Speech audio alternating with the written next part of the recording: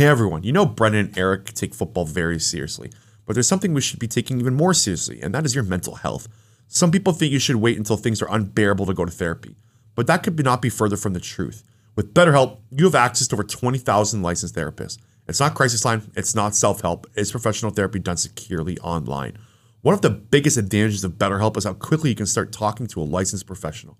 If you have looked for a therapist in the area, it can even take weeks or even months just to find someone that you're comfortable talking to. With BetterHelp, it can take as little as 48 hours, and it is easy to change therapists if needed. You deserve to prioritize your mental health this year, so get 10% off your first month at betterhelp.com/doubledoingpodcast. And we want to thank BetterHelp for sponsoring today's episode. Support for today's episode comes from True Classic. As a people-driven brand, True Classic believes that the clothes you wear should make you feel confident and comfortable so you can show up as the best version of yourself every day. This is your one-stop shop for all your wardrobe essentials. Their shirts have a premium fit that's tighter in the shoulders and biceps for that extra boost of confidence, from t-shirts and polos to activewear denim, button-downs, hoodies, joggers, boxer briefs, and everything in between. They have everything you need. Time to upgrade your wardrobe today. Companies have been overcharging their customers for years. True Classic sells premium clothing without charging a premium price. High-quality clothing shouldn't cost a fortune. Get comfortable, get going, and upgrade your wardrobe with True Classic. Get 25% off at trueclassic.com. Using code DOINK. Free shipping is included on purchases over $100. 100% risk-free guarantee with a 30-day return policy. You can't go wrong. It looks good. It feels good for a reason. It's True Classic. And welcome back to another episode of the Double Doink Podcast. My name is Brendan D. Thanks so much for tuning in today, everyone.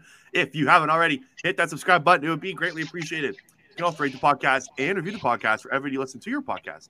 Would also be greatly appreciated. Talking strictly Philadelphia Eagles today with one of my favorites, Zach Berman of The Athletic, is joining me before he heads down to sunny Arizona.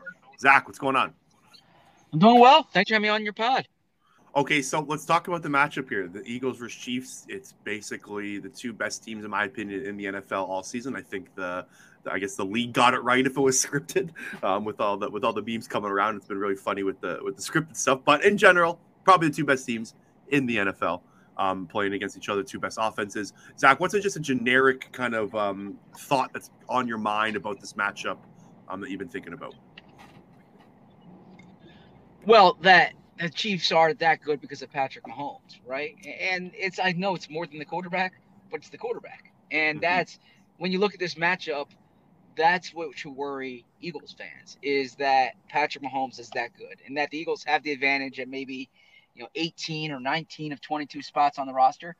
But the difference at quarterback, and it's no slight to Jalen Hurts, it's more speaking about Patrick Mahomes, is that he changes the game. There's a reason why in his 5 years as starter, he's been in the Super Bowl, 3 times now, and the conference championship 5 times.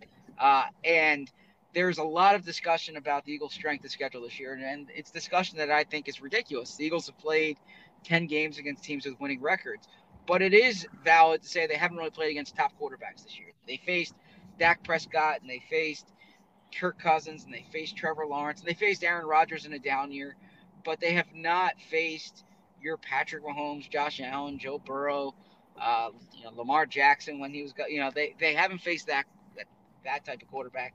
And so I think that if there's anything here that jumps out to me about the matchup, it's how do the Eagles defend against Patrick Mahomes? I like how you brought that up too, because I was kind of digging into last year's matchup against the Chiefs, and it was ugly. I'm sure you remember that game. I think the Chiefs had 7 drives, and the Chiefs scored 7 touchdowns. A lot of that had to do with Tyreek Hill. Tyreek Hill had a monster game in that one. Tyreek Hill's not on the team anymore, but Patrick Mahomes was awesome. And in general, the Eagles didn't play very good against good quarterbacks last year, right? Dak Prescott killed the Eagles. Justin Herbert killed the Eagles. Patrick Mahomes killed the Eagles. So I think you're bang on that this is kind of a different animal for the Eagles.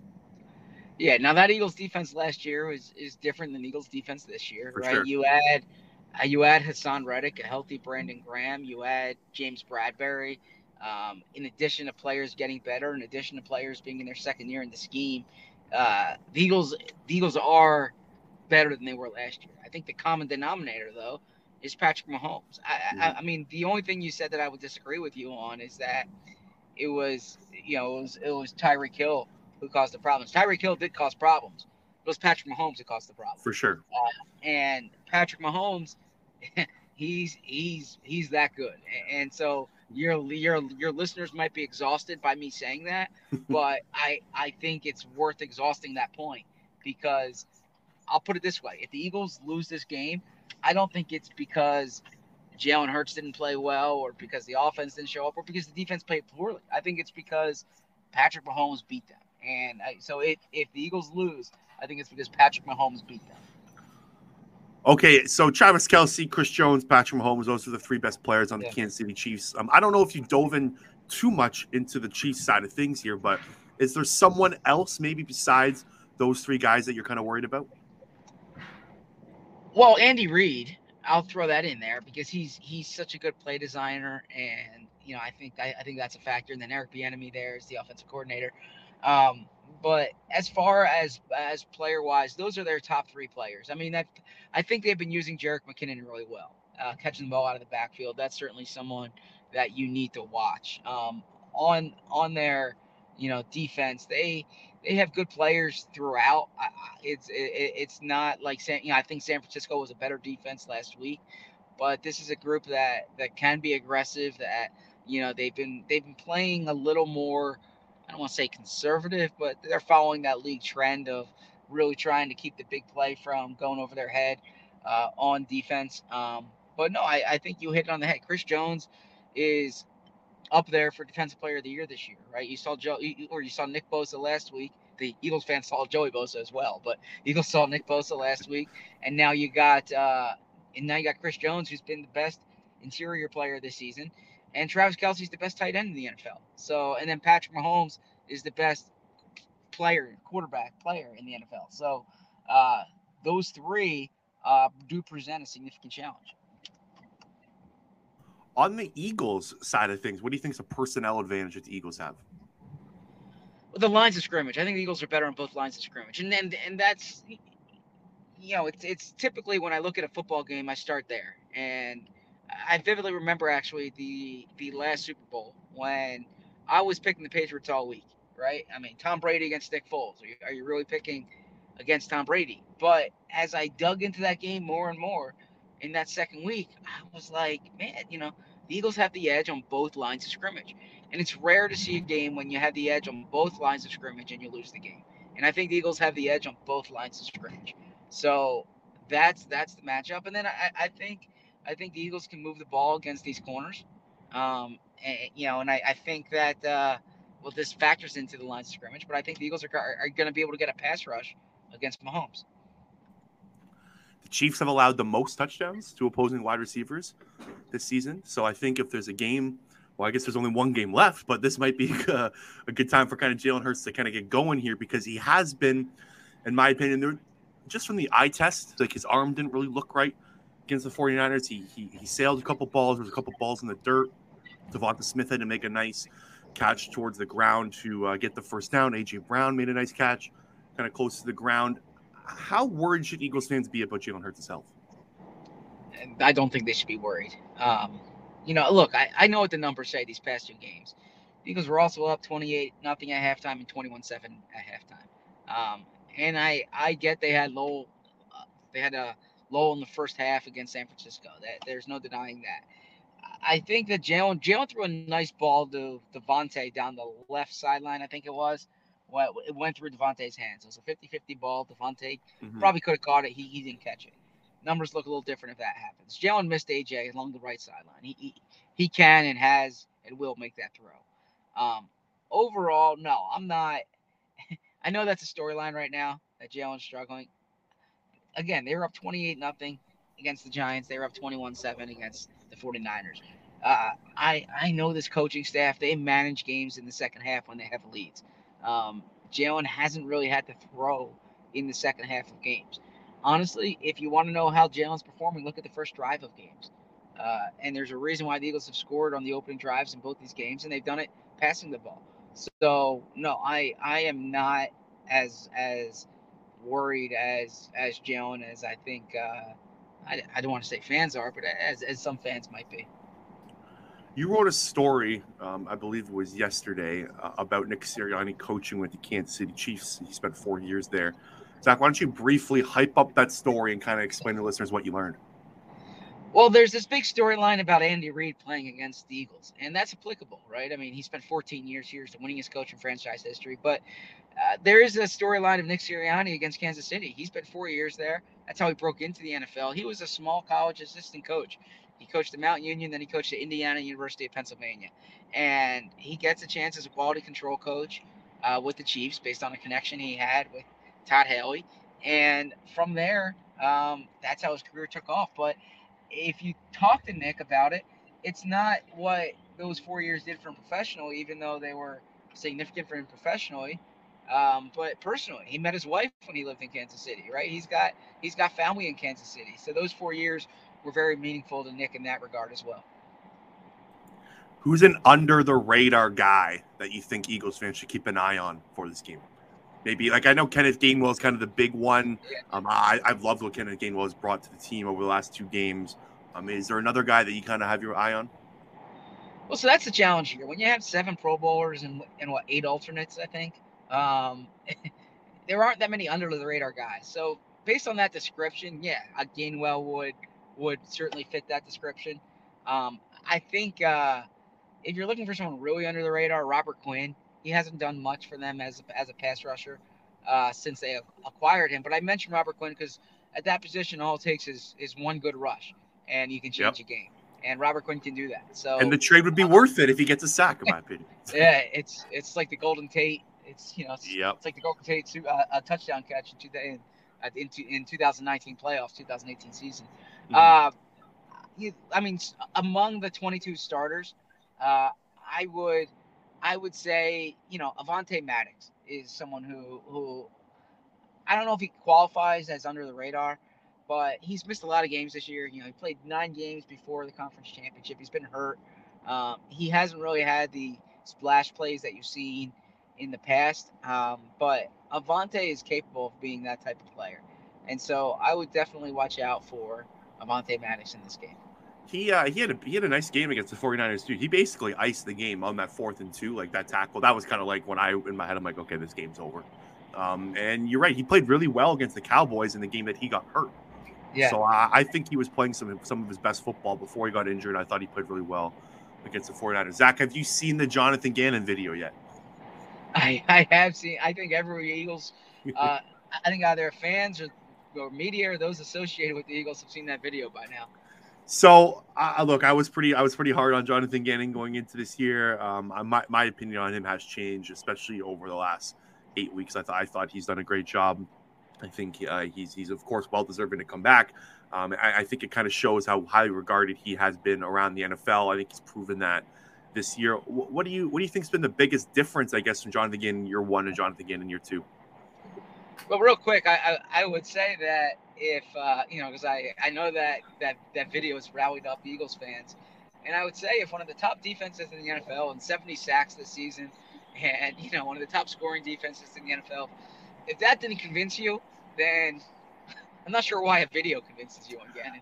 I think that video has completely changed every Eagles fan's mind on Jonathan Gannon. Just a drive-by swear.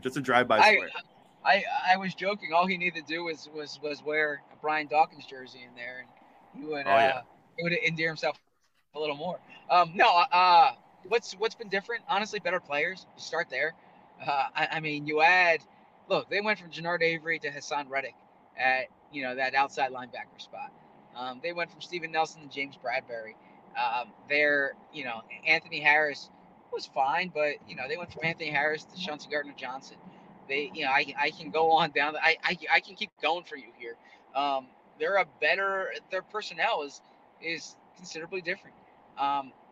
Jonathan's philosophy, I don't think was necessarily bad last year. They were one of the best teams in the NFL preventing big plays. I think what they didn't do last year was get enough big plays, right? So they prevented big plays. They kept the ball from going over your head, but they didn't get sacks. They didn't get turnovers.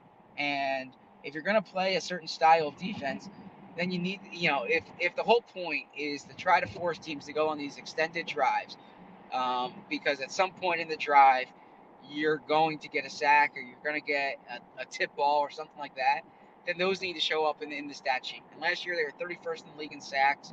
I forget what they were in takeaways last year, but they were not high in takeaways. And then this year, you saw that change. So I don't think philosophically they're that much different. I mean, I think it's more their players are better and they're making more plays.